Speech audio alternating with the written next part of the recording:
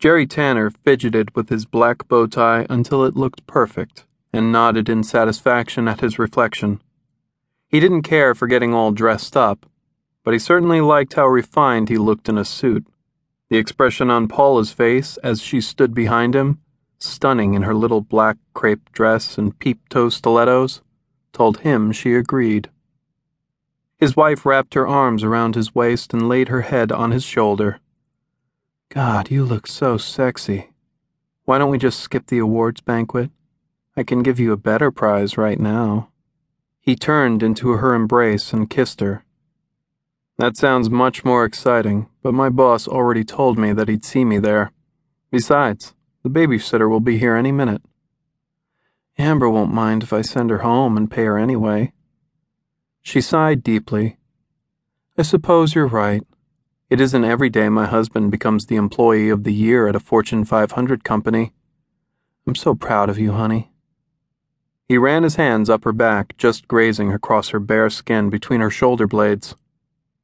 Maybe we can slip out a bit early and run back home for some hot, sweaty sex. Her smile widened. You've got a deal, mister.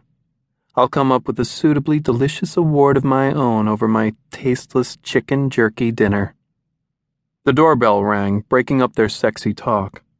He trotted down the steps in the foyer and opened the front door to find the babysitter waiting for him.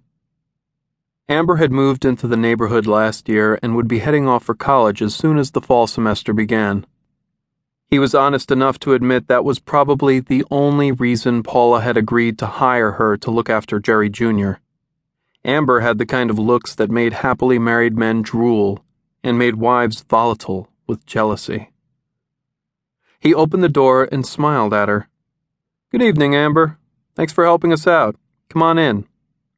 I'm always happy to help, Mr. Tanner. I love little Jerry. Babies are so awesome. She walked past him and started up the stairs toward the baby's room.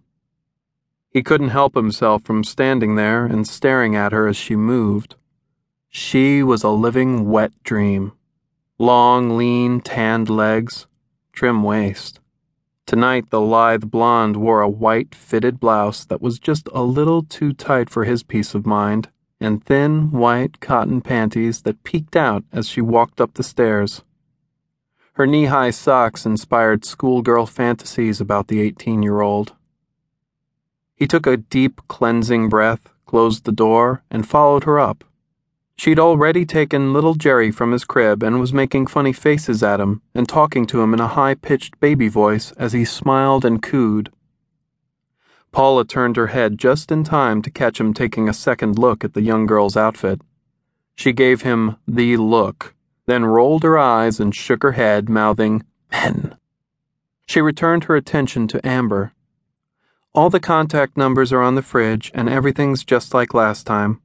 We'll be home late, if things run on schedule, say around 11, possibly later. Any questions? Yes. How can you bear to leave this little cutie? He's just so adorable. I wish I had a baby. Paula rubbed little Jerry's head. He is amazing, but you're just a kid yourself. You need to live your life first. Trust me, you don't get much of one after you have a baby. I wouldn't mind. I could stay home with my parents and they'd help me while I go to school. If the right guy came along, I wouldn't mind getting pregnant in a second, even if he didn't want to get married. Paula shook her head. The impulsivity of youth. Well, we need to get going. Call me if you have a problem or any questions.